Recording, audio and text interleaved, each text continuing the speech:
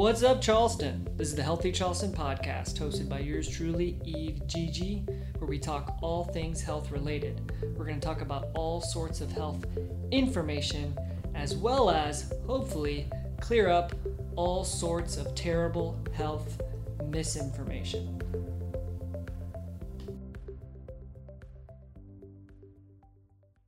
What's up, Charleston? This is the Healthy Charleston podcast, hosted by yours truly, Eve GG, where we're going to talk all things health related. We're going to talk all about and all sorts of health information, as well as clear up all sorts of terrible health misinformation. Today we have Tom. How do you say your last name? Sheehan. Sheehan. That's Sheehan. right. Okay. So it's two pronunciations. Yeah. Sheehan. I should have asked before and I blew it. No worries. So yeah, we got Tom here who's got a very interesting story. And yeah, we're going to jump right into it. Awesome. Yeah. So tell us a little bit about yourself and what you do, what kind of movement you practice, and how you got to where you are today. All righty. In a nutshell. in a nutshell. So I lived here on Daniel Island in Charleston for about 10 years. Recently retired from the federal government. So I was in law enforcement and I worked with Secret Service and the Federal Air Marshal Program for 25 years. And most of my time, well, not most, about half of my time was spent in training. So I love training folks and being trained myself. And originally from Washington, D.C., and now settled here in the Low Country. So you did all the training for, that's kind of what your focus was? That was my focus. In the field, you'd be training other cadets or what have you? Yes. So I worked at the academy, at the Secret Service Academy during my career. And that was my goal, was to get there because I just love training. In fact, my favorite time of the Secret Service was going through the academy. Most people hate it. I love to be trained. I love to learn, and I also love to teach. Awesome. And then after 9/11, the Air Marshal Program was standing up, and I was contacted by a former colleague who had helped stand up that program, and they asked if I was interested in coming over and starting a training program for the Mid-Atlantic for the Air Marshal Program. What types of things would you train people in? Everything from shooting to combatives to tactics. So essentially everything that they would need physically on the job, and also specialized a little bit completely in use of force. So the use of force paradigm. Okay. Tell us a little bit about that. There's a lot of questions there already from what you said. Sure. So you see it all the time and videos now on the news of excessive force. Well, that paradigm is knowing what weapon to use when dealing with an assailant, with a subject. Based off of environment. The assailant. Exactly. What's available. What the assailant is using as a weapon. Yep. And you have to, of course, essentially stay one above that assailant's use of force. So enough to control the least amount of force necessary to control the situation, but you have to make sure you control the situation, right? You can't ever fall behind in that continuum. Otherwise you could end up, of course, getting hurt or worse, killed. Can you give us an example? Sure. So if you have a stick or a nightstick, I need to have a gun, right? Or if you have a fist, I need to have a nightstick, right? So I'm always one up above what you're doing is the ideal to control the situation. Where does a knife fall into play? That's firearm. That's deadly force, right? So you need a gun. You got to have a gun. Yeah, absolutely. And of course, distance is key. You hear law enforcement talk about that all the time. In fact, I once did a demonstration with a famous knife fighter by the name of Steve Tarani, and I had a gun shooting simunition, and he had a knife that was laced in chalk. So anyways, we were standing about 4 or 5 feet apart. Interesting story.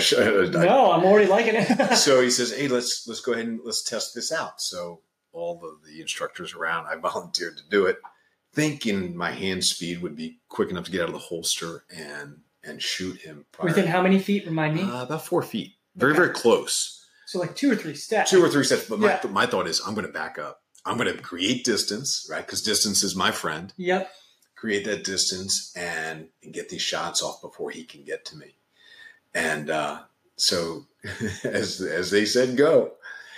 he quickly dropped to the floor and grabbed my wrist as it was on my gun. And I could not get my gun out of the holster.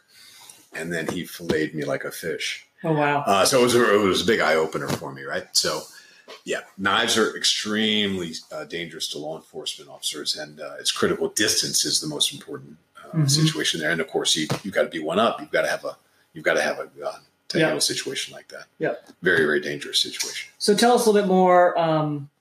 Well, I want to circle back to one thing. Like, sure, I know a little bit about law enforcement just with some friends and colleagues, but so combatives, yes, right? Yes. What does that mean? What does that entail?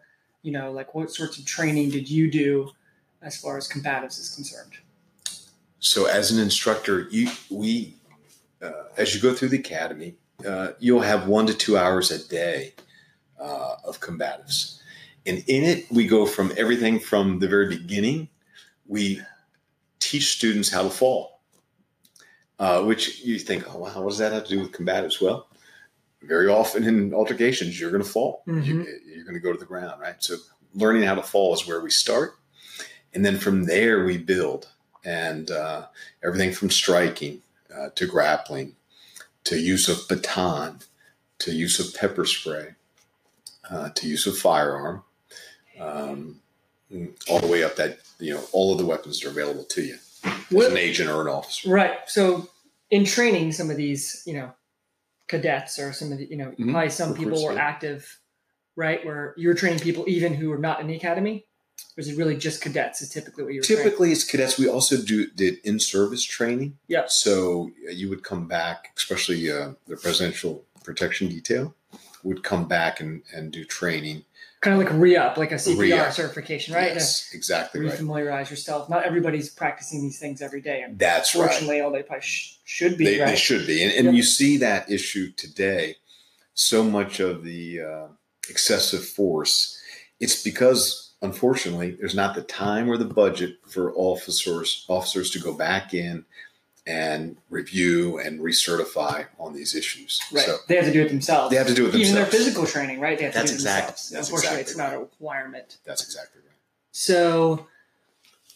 So we would do in-service training and or new cadets. Right. So here I was going to say. Recruits. So the cadets, I'm just really curious. You have probably a group of people, more than likely, who are relatively in shape. Relatively in shape, yes, because you have to pass some sort of physical test. You have to pass some physical performance test before you get hired. Exactly right. What do you know? Just real quick. Sure.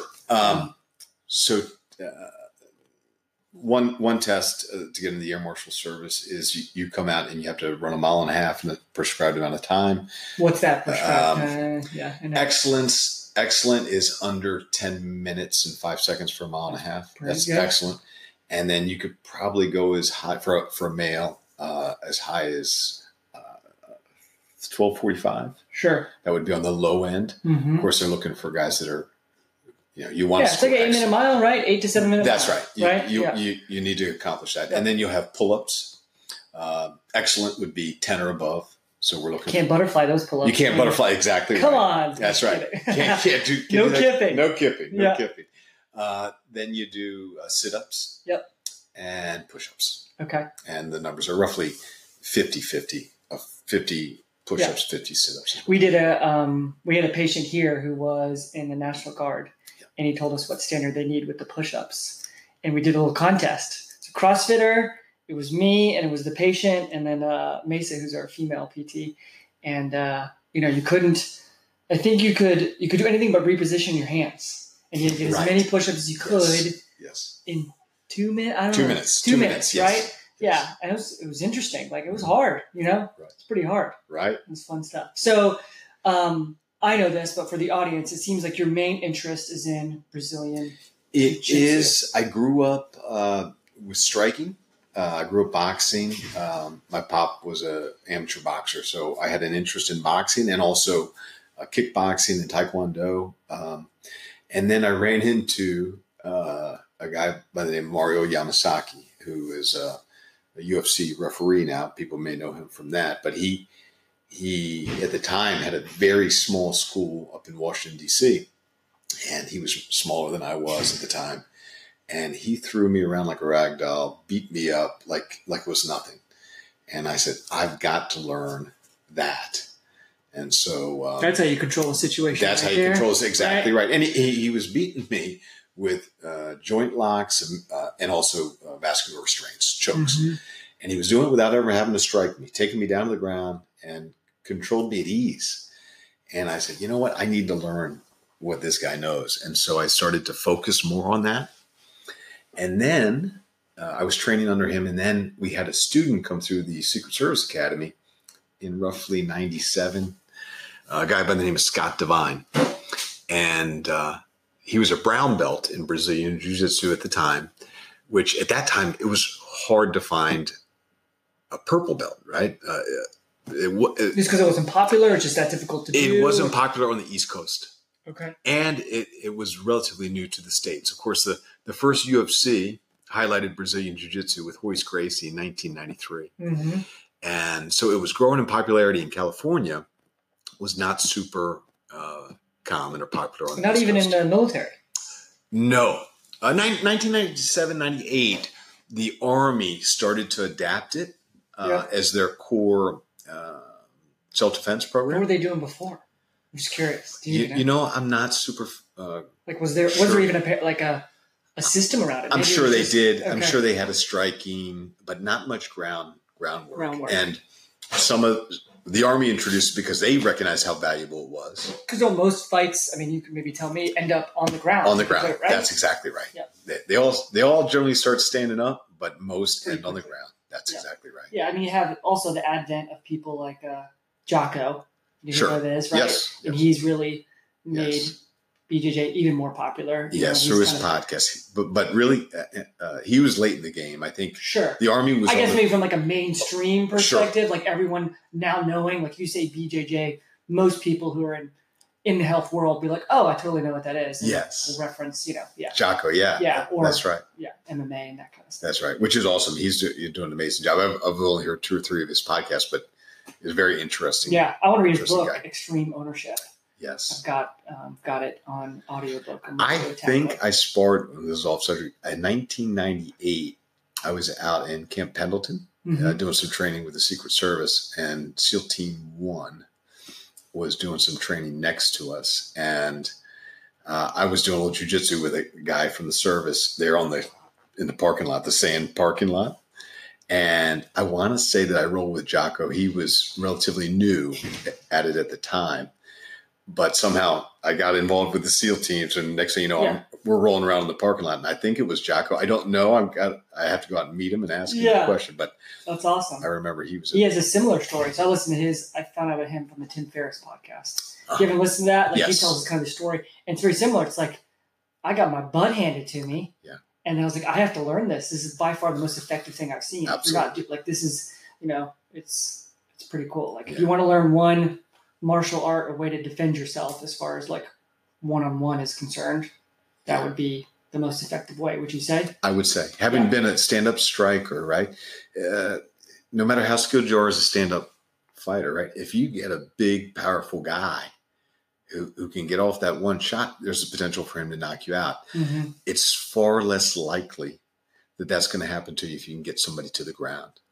Yeah. A famous guy by the name of John Danaher, who's a famous Brazilian Jiu-Jitsu coach.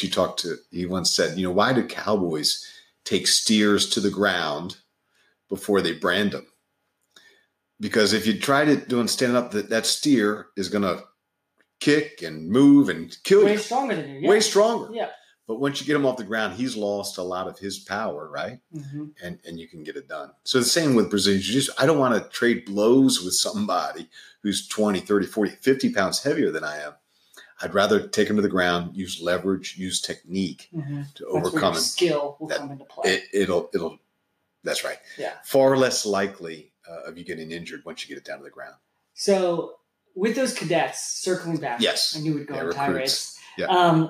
How were they at falling? Was that a difficult task for a lot of those guys to I don't really know how to fall. Nobody's ever taught me. Sure. I've naturally, when I've fallen, I can kind of tuck and roll and I have relatively good body awareness, yes. But, were they just newborn giraffes and trying to figure some of these movements out? With the rolling, with the falling, it's relatively simple to teach, but rolling, like you said, front roll, boy, you could see who the athletes were and who was not, because that front roll seems extremely difficult for about 20 to 30% of the population to kind of figure out.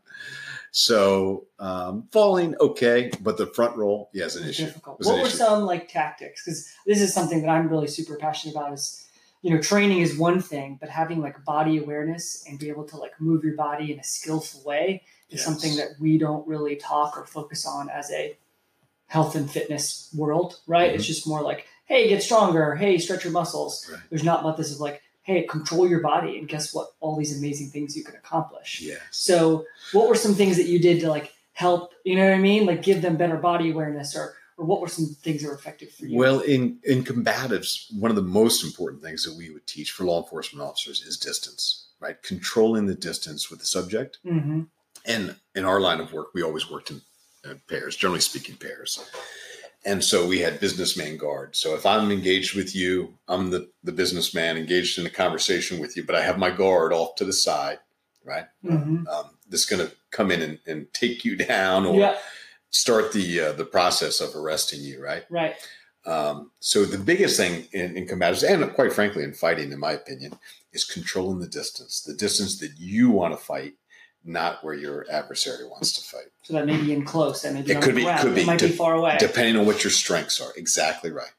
Interesting. And I'll say, controlling the distance has helped prevent fights for me. Sure. And guys who they want to engage, they want to fight, but you know what? They're a little bit outside their comfort zone as far as the distance goes.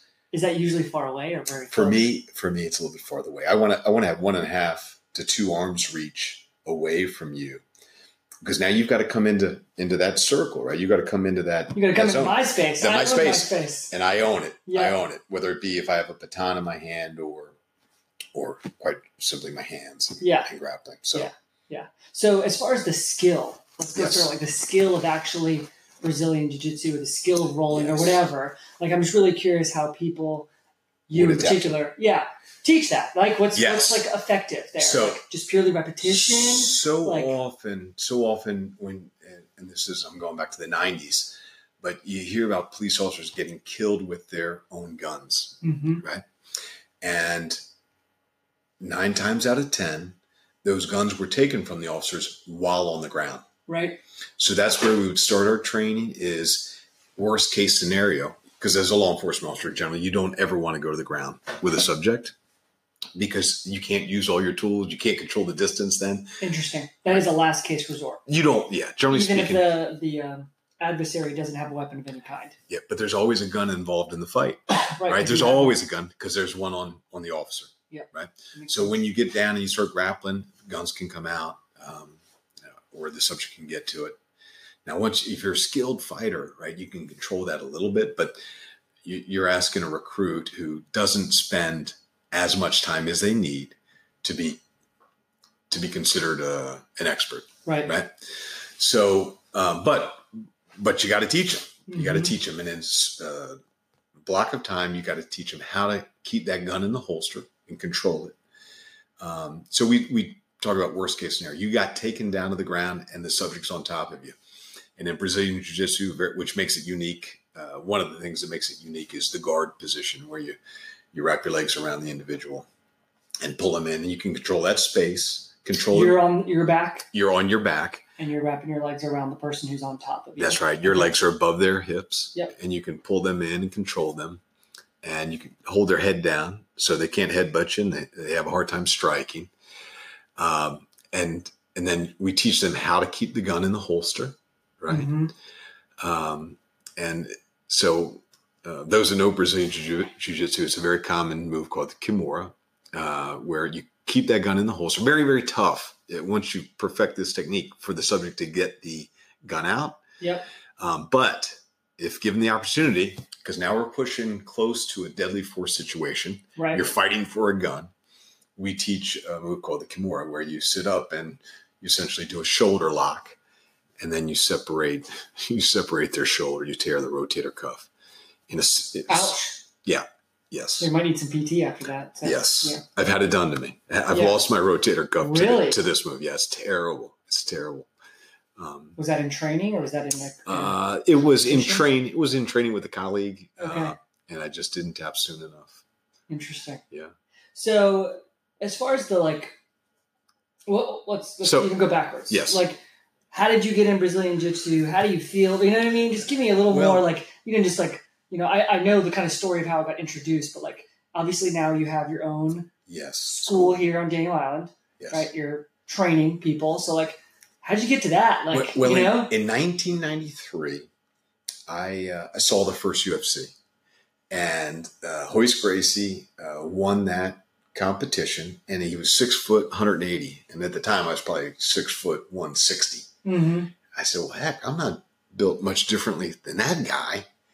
I said, that's as close to being a superhero as you can be. The fact that he was taking down 250-pound guys and beating them without even punching them. There's no weight class there. No weight class. Yeah. And there were very little rules at that time. The Wild West. It was the Wild, Wild West. And I said, this is amazing. I've got to know That's cool. what that is. Now, I had experienced it once or twice previously where I ran across certain gyms and they were dinking with it, but they didn't really understand it completely. They didn't have a great instructor. So then that was 93, I saw it. And then I ran into Mario Yamasaki in 1996 or 7, maybe. Sure. And I went in and sparred with him, and he just... That's where you got your... Completely annihilated me. And I said, my God, I've been training all these years, and I don't know anything of what's going on. I was like a fish out of water. Mm-hmm. I was helpless. And I said, I've got to know what this guy knows. And how did you go about that journey? I went to him and I said, I got to know what you know. Oh, teach me. Teach me. Yeah. And so I became one of his students. Okay. It was a very, very small group at that time. And it was very hard. He was very, very hard on his students. What types of things, when you say hard, like physically demanding, mentally demanding, all of the above? All of the above. And when you sparred, I mean, we were just getting after it. Everybody just coming to get you. It was like a Shark Tank. Yeah. I've got to come to a class because I've heard that you guys kind of do sometimes like a minute on, right? And like a minute off or something to that. And like it's supposed to be the most exhausting. Yes. Or if you look at it, you're like, oh, you're not running, you're not lifting. It can't be that hard, right? But like I've heard horror stories. And with my school, I won't let you truly roll for a couple months, really. Yeah. But then Mario Yamasaki, he'd teach you 1 or 2 classes, say, okay, get in there and roll. You still didn't know what you were doing. Mm-hmm. And these guys who've been training 6 months, 8 months, they say, oh, there's new meat here. And they would just annihilate you. You. Trial by fire. Yep. And so, again, it really wasn't until 6 months in that, and then the new guy would come in and I got a chance to tap somebody. But I just stuck it out and I got to the rank of purple belt under the Yamasaki. And then when I came to Charleston, I started to train here and then reunited with my buddy Scott Devine from the service. He was based out of Brunswick, Georgia, and started training again with him, under him, and then eventually reached the rank of black belt. Okay. And now, so here I am in retirement. Yep. And congratulations. Thank you. Thank you. How far out? Like just a month. Just a month. Oh, man. So I was working a little bit. You're still getting used to it then. Still getting used to it. I'm sure. Still getting used to it. My dad retired a year ago. But Robert, who owns CrossFit Discovery here on Daniel Island, said, you know what? You ought to think about teaching classes here. And so... You weren't even thinking about it. I was not even thinking about it. What were you going to do in your retirement? I was looking at some contract work. Okay. And I had gardening? No, in the same line of work. Yeah. Same line of work. I was going to do some contract work, and I had an offer, but it was going to take me away from home. And so I have 2 kids still at home, 1 young, only 9 years old. Oh wow! And so I didn't want to take any time away from the family. So it's turning out to be a stopgap, and already the school is very successful. We have a lot of great students here. Fantastic people, and so plenty of open space. Plenty of open space, a beautiful facility, huge mats, and we have 4 or 5 black belts coming in from around the Low Country Charleston area on any given night, and it's a great spot to learn. That's awesome. Yeah. Do you do like a free, like on the mat? Not anymore. I was just in the beginning. Free. Like a free come and check out the Absolutely. Class. Yeah. Absolutely. When is that? Yeah. Anytime you want. Oh, okay. I mean, we have our evening classes. The best time probably is Saturday at 10 o'clock. Yeah. We have an open mat. So it's a less formal, less structured class, but you'll always have 2 or 3 black belts here, and we can pull you aside and give you an introduction, and you won't get thrown to the wolves like I did back then with Mario. Right. And I got to mention his brother, Fernando Yamasaki was a great instructor and friend to me and mentor, as well as. Those seem like conflicting names. Yes. Fernando and Yamasaki, you know? Well, you know what? So he's Brazilian. They're Brazilian. Oh. But his father had immigrated from Japan. Okay. So he's half Japanese, half Brazilian. Okay. So hence the name. Yeah. But those guys were fantastic. Really got me hooked on it, and were super instructors. And then, of course, now I ended up with Devine, who I had met at the Secret Service Academy. And now it's sort of come full circle, and now I own my own school, and I'm excited about it. Cool. So this school, or let's call it Brazilian Jiu-Jitsu, as a training modality in and of itself, do you think it's something that, most people can do, and like it's their form of exercise? Like, tell me a little bit more. Because most people they would think, okay, this is karate, I just need to learn it, it's self-defense, that's all it is. Yes. So we both know it's more than that. Let's explain that absolutely. A little bit more. So, and that's a great point, because Brazilian Jiu-Jitsu truly is for everybody. You have every age, every body type. Yeah, you're doing a kids class. Kids class. You run a couple, not for the really young ones, but for the what's that? We just started a junior program where we just teach positions, no submissions for kids aged 5 to 7. Yep. And that's only a half hour, 35-minute class. Then we have ages. It's not going to go more than that, right? 9 to 13 is another class we have where we start to introduce submissions. And it's incredible how it's true about teaching an old dog new tricks. The young kids pick it up so much quicker. You can sometimes just show them one time and they've got it. Who doesn't want to do what's going on in the movie? I mean, just think about it, right? They're so motivated. That's right. And if you can get the true attention of those kids, it's amazing. Sure. It's amazing. I've got 2 or 3 kids now. I'm blown away. I've seen it. You know what I mean? Because I'm usually here and I just see, a few of the kids, and you could just tell that they're bought in, and you have probably more attention in that hour than they get at school the whole entire time, And I just think it's so important. I'm sure you can echo this. It's something I just saw an article recently today. Like, kids get significantly less physical play, which is kind of Brazilian Jiu-Jitsu. Like, it's still an art, and it's a skill, and needs to be learned, and it's a practice. But a lot of it's like 2 little bear cubs. Like, my kids, 6 and 4, they love to wrestle each other. Physical play is a part of their brain developing, and if they don't get that, I really feel like, you're hindering their growth. Absolutely. I truly feel that way. We're losing that a little bit, right? When we were kids, a little bit. A lot. PE class anymore. That's right. It's fierce. That's right. I'm not going to get on a soapbox today, but probably later, but not right now. So we have those classes, and then we have adult classes in the morning, morning and evening. You can check us out at Devine DI. So that's DEVINEDI.com. We'll link to it in the show notes. Great. And you could check out our schedule. But the great thing is we have all walks of life, all ages, all body types, and athlete or not, Chris Howder, a famous American black belt, said this: athlete or not, if you continue to come and train and learn, within 10 years, you're going to be a black belt. Because it's so much based on technique and leverage. Mm-hmm. You don't have to be incredibly strong to do this. Now, it certainly helps, but athlete or not, if you can learn the techniques, the moves, and string them together, you can become a black belt. It takes much, much longer than it does in karate, but the upside is you're not getting punched in the face. You're not going home with headaches. You end a match when you're sparring with someone, you're grappling, it's ground-based. So if you get caught in a submission, which would be either a joint lock or choke, you simply tap, which means, okay, I submit.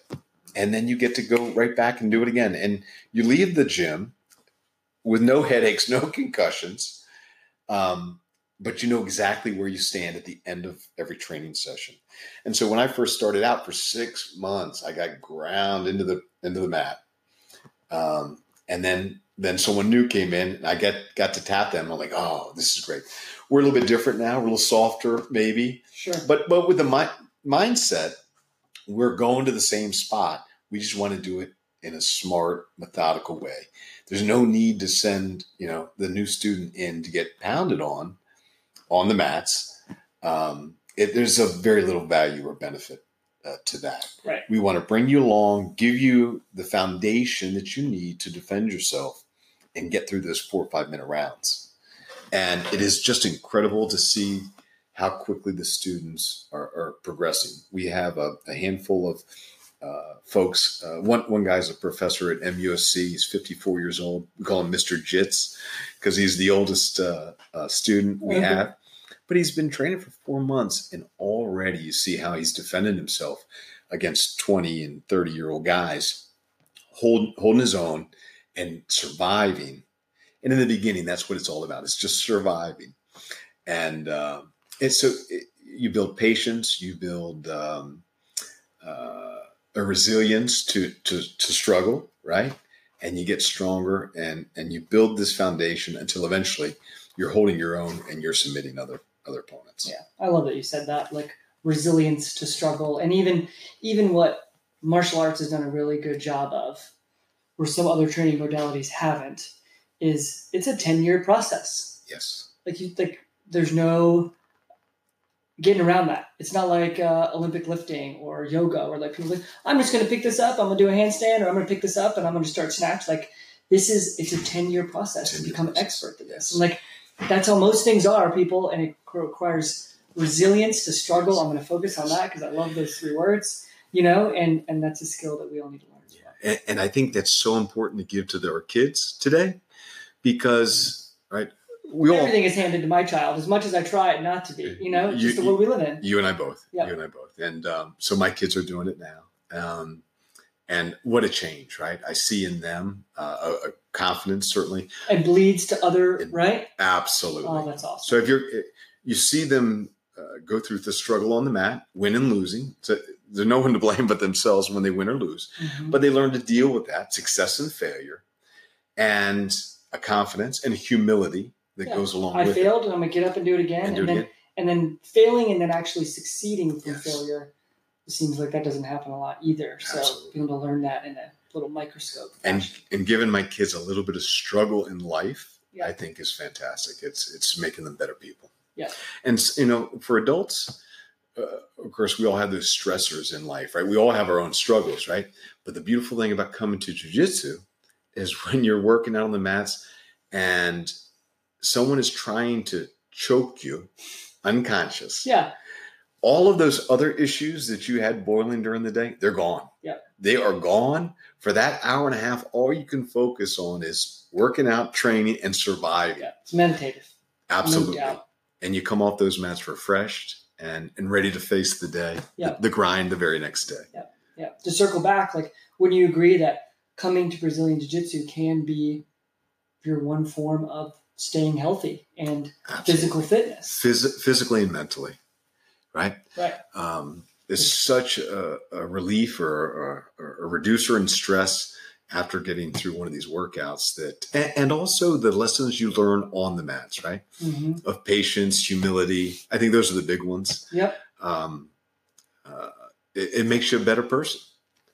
And the fact that you have to work with a partner, right? Very often when we spar or we drill. And pretty closely. Let's be honest. Like you're rolling, somebody's on top of you, like, I'm sure that's not very comfortable, That's right. And some people are weird, maybe weird about that stuff. Like you have to get in close and then you get over it pretty quick. Get over it. You have to get over it you will get over it pretty quick. But I talk about when we drill. So drilling is typical class will be, I'll show a move and then you and your partner will drill it for 10 to 15 minutes, 20 minutes until you feel like you have it solid in your mind. Yep. And then as we move to the sparring session, then you try to affect it during the roll. But that partnership with your partner, I say it's much like a marriage, right? It's got to be give and take. And if one person's taken more than given during the drilling portion, then it's not going to work, right? Mm-hmm. So you really have to be giving and help the other, your partner. So they can learn effectively. Mm-hmm. And the better you get, the better I'm going to get. Right. So it's much like that, give and take. And they become little teachers themselves almost, Absolutely. right? Like helping each other. Because I don't know about you, but I'm sure you know this as well, is if I learn something new and then I teach somebody else, that's like ingrained in my brain forever. That's yeah. right. Yeah. That's exactly right. Yeah. So you get to do that almost immediately. That's right. Right. You learn it yourself, you teach it yourself, and man, I'm sure that skill, like you said, has a huge return on investment pretty quickly. For sure. Yeah. For sure. No, that's awesome stuff. So in that same strain, right? Mm-hmm. The question that I ask everybody who comes on my podcast is, what would you consider kind of a healthy person? Like, what is your definition of health? If you could give it, well, I would say healthy in mind, in spirit, in body, right. All three, and a balance in there. And for me, Brazilian Jiu-Jitsu is the outlet or the martial art that helps me balance all three. Right. Certainly, it's physically demanding for sure. Right. And helps keep you in great shape. Mentally, it's like a fast game of chess. Not only do you have to memorize all your moves, but then you have to apply them and counter whatever is being put at you. So, intellectually, it challenges you in that way, and then spiritually, in spirit, certainly the friendships, the camaraderie. The closer you fight with somebody, it tends to be the closer the relationship, right? Friendship. You're probably developing a little community with all the people that you train with. Absolutely. And with the students, loyalty and friendship is an amazing thing. But also, someone once said the truth comes out on the mat, right? So if you have a flaw, it will eventually expose itself on the mat, whether it be your temper or impatience or something that you may have buried or not thought about or found a way to compensate for is going to come out right there, and you can either deal with it or they're probably not going to continue. Unfortunately, that's right? exactly going to weed those people out very quick. That's exactly. If they can't deal with it and correct it, then they eventually they go by the wayside, right? Yeah. So you're constantly being self-improvement, and certainly the guidance of friends and partners challenged exactly that the spiritual side of the self is improved. So it's so cool. Yeah, it's a lot of fun. You want to do some Spitfire? Sure. Want to have some fun with this? Sure. All right, cool. Will I get in trouble? No, we've had some. You're good, I promise. What are you best at? One word. First thing you think of. Teaching. Awesome. What do you suck at? What are you worst at? It's always hard for people, and that's so funny. Yeah. Just give it a second. Let's come back to that. Okay. Yeah. Hey, I'm bad at a lot of things. I'm bad at so many things. I'm having but nothing's popping right in. But listen. Well, hey, we'll circle back. I've got a lot of issues. I'm sure. What is the number one thing the public should do to maintain their health and fitness? If you could pick one thing, somebody's like, I feel like crap. I don't know what to do. Like, all right, what's the one thing that they should start doing? And heck, Brazilian Jiu-Jitsu is definitely an answer. I think pick anything, any sport, any activity that interests you, and just go out and get involved. There's so many different levels, right? Whether it be jiu-jitsu or whatever it is, whatever kind of interests you. And then you can create goals from that, right? Whether it be, hey, I want to go run a 5K, right? Just pick something that kind of interests you or you think will be good for you or you'll enjoy, and just get out and do it. And don't be afraid. We all start at zero, right? Especially in jiu-jitsu. Yeah. And we're going to mentor you, especially with Brazilian jiu-jitsu. We're going to mentor you and bring you along, and we won't put you in a bad spot until we think you're ready to deal with it. Yeah. I mean, my takeaway just right now and thinking about everything is, and it's difficult for a lot of people, but challenging yourself. That's it. Do something that's hard.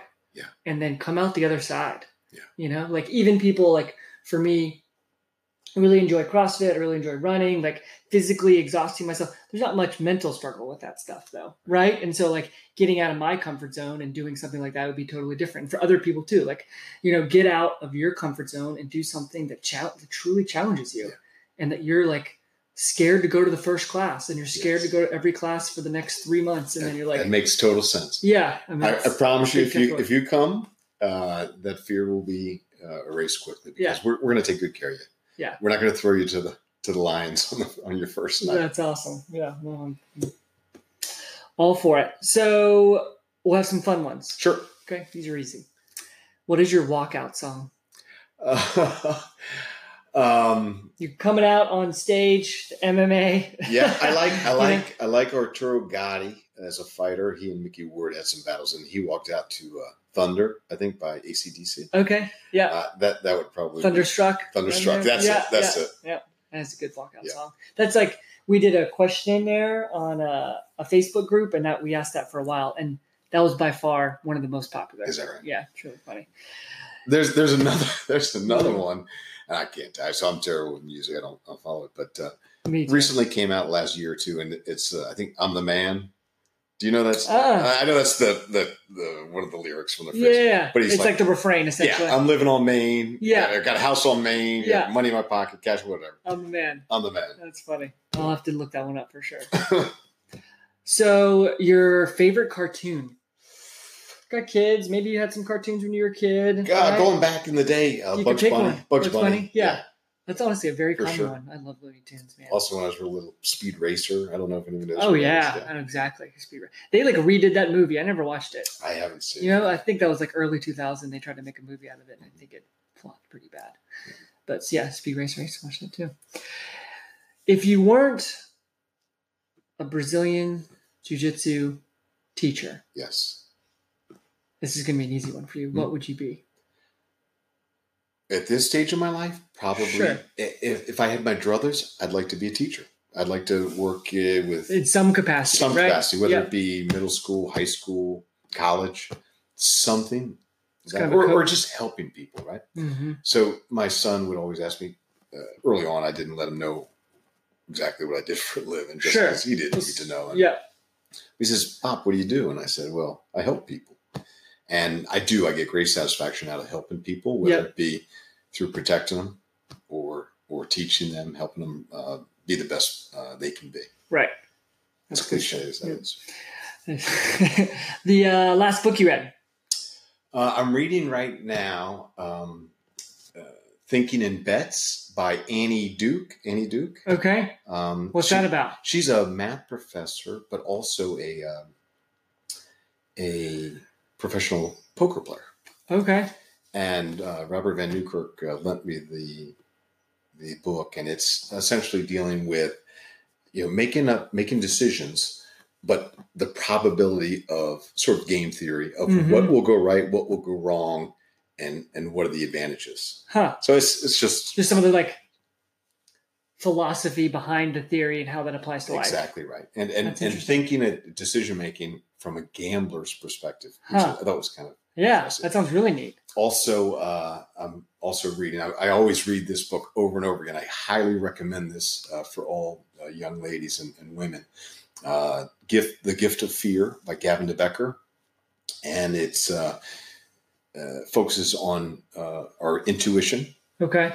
And how it's, we talk about women's intuition. Well, it's really human intuition that's been in us for thousands and thousands of years, and essentially trusting it. When your body is telling you something that's not quite right, my experience here, it's usually right. It's usually right. That's exactly trusting your gut and it may not be right in the way you think it's right. That's exactly right. That's the hard. That's right. The hard part. And when it's not right in the way, you learn from that. Yep. Right? And then you use it again next time around. So very, very important from a self-defense or self-preservation. Yeah. If there's a situation and you feel weird, it's not necessarily those warning signs prior to attack, pre-attack indicators, which of course is a big part of the Secret Service, is identifying those pre-attack indicators and acting on it. Yeah, being aware of your surroundings. Absolutely. Yeah, be able to assess situations. That's right. It's a skill in of itself. Last thing, where can people find you? Here at CrossFit Discovery on Daniel Island. Yeah. What about online? Online, Devine, D-I. So that's DEVINE.com. Okay. Yes, on Facebook also. Okay. Devine on Daniel Island is on Facebook. And then, of course, that website. Yeah. That's awesome. Thanks for coming. Thank you so much for having me. I really appreciate it. It was a lot of fun. Yeah. Oh, man, we could have talked even longer just to dig into the nuts and bolts, but I think that's maybe another. Have me back sometime. Yeah. Oh, I will. We'll just talk movement stuff because I just think in general, again, we've lost the movement practice mentality, which is really, really important. And I think finally making a comeback for a lot of people. Yes. And then just what Brazilian Jiu-Jitsu does for one's body awareness and this whole kinesthetic sense. And like for CrossFitters, being able to move your body in weird, different ways. Like we're very much taught nowadays that like, I call it like fear mongering for movement. Like if I bend my back's going to explode. If I rotate, like this is going to happen. My knees can, like Brazilian Jiu-Jitsu is such a huge adamant of how resilient the body is and how you can be in all these different positions and then you can be stronger and adaptable for it. That's it. And essentially the nuts and bolts is we're teaching you how to move your body on the ground to gain the most advantage, right? How to use your body, move it in certain ways to generate leverage, right? And essentially overcome your opponent. Cool. So cool. All right, everyone. Thank you so much for listening to Healthy Charleston podcast. We hope you enjoyed this episode. I know I did. If you did, please leave us a review on iTunes, shoot that 5-star rating. Let us know the things that you liked. Believe it or not, you can change people's lives. Thanks so much. Thank you. What's up, everybody? Eve here. We hope you enjoyed this episode of the Healthy Charleston podcast. If you did, we would love for you to leave us a 5-star rating on iTunes. And please leave us any comments. We're always looking to improve or recommend a guest. Yes, we take recommendations.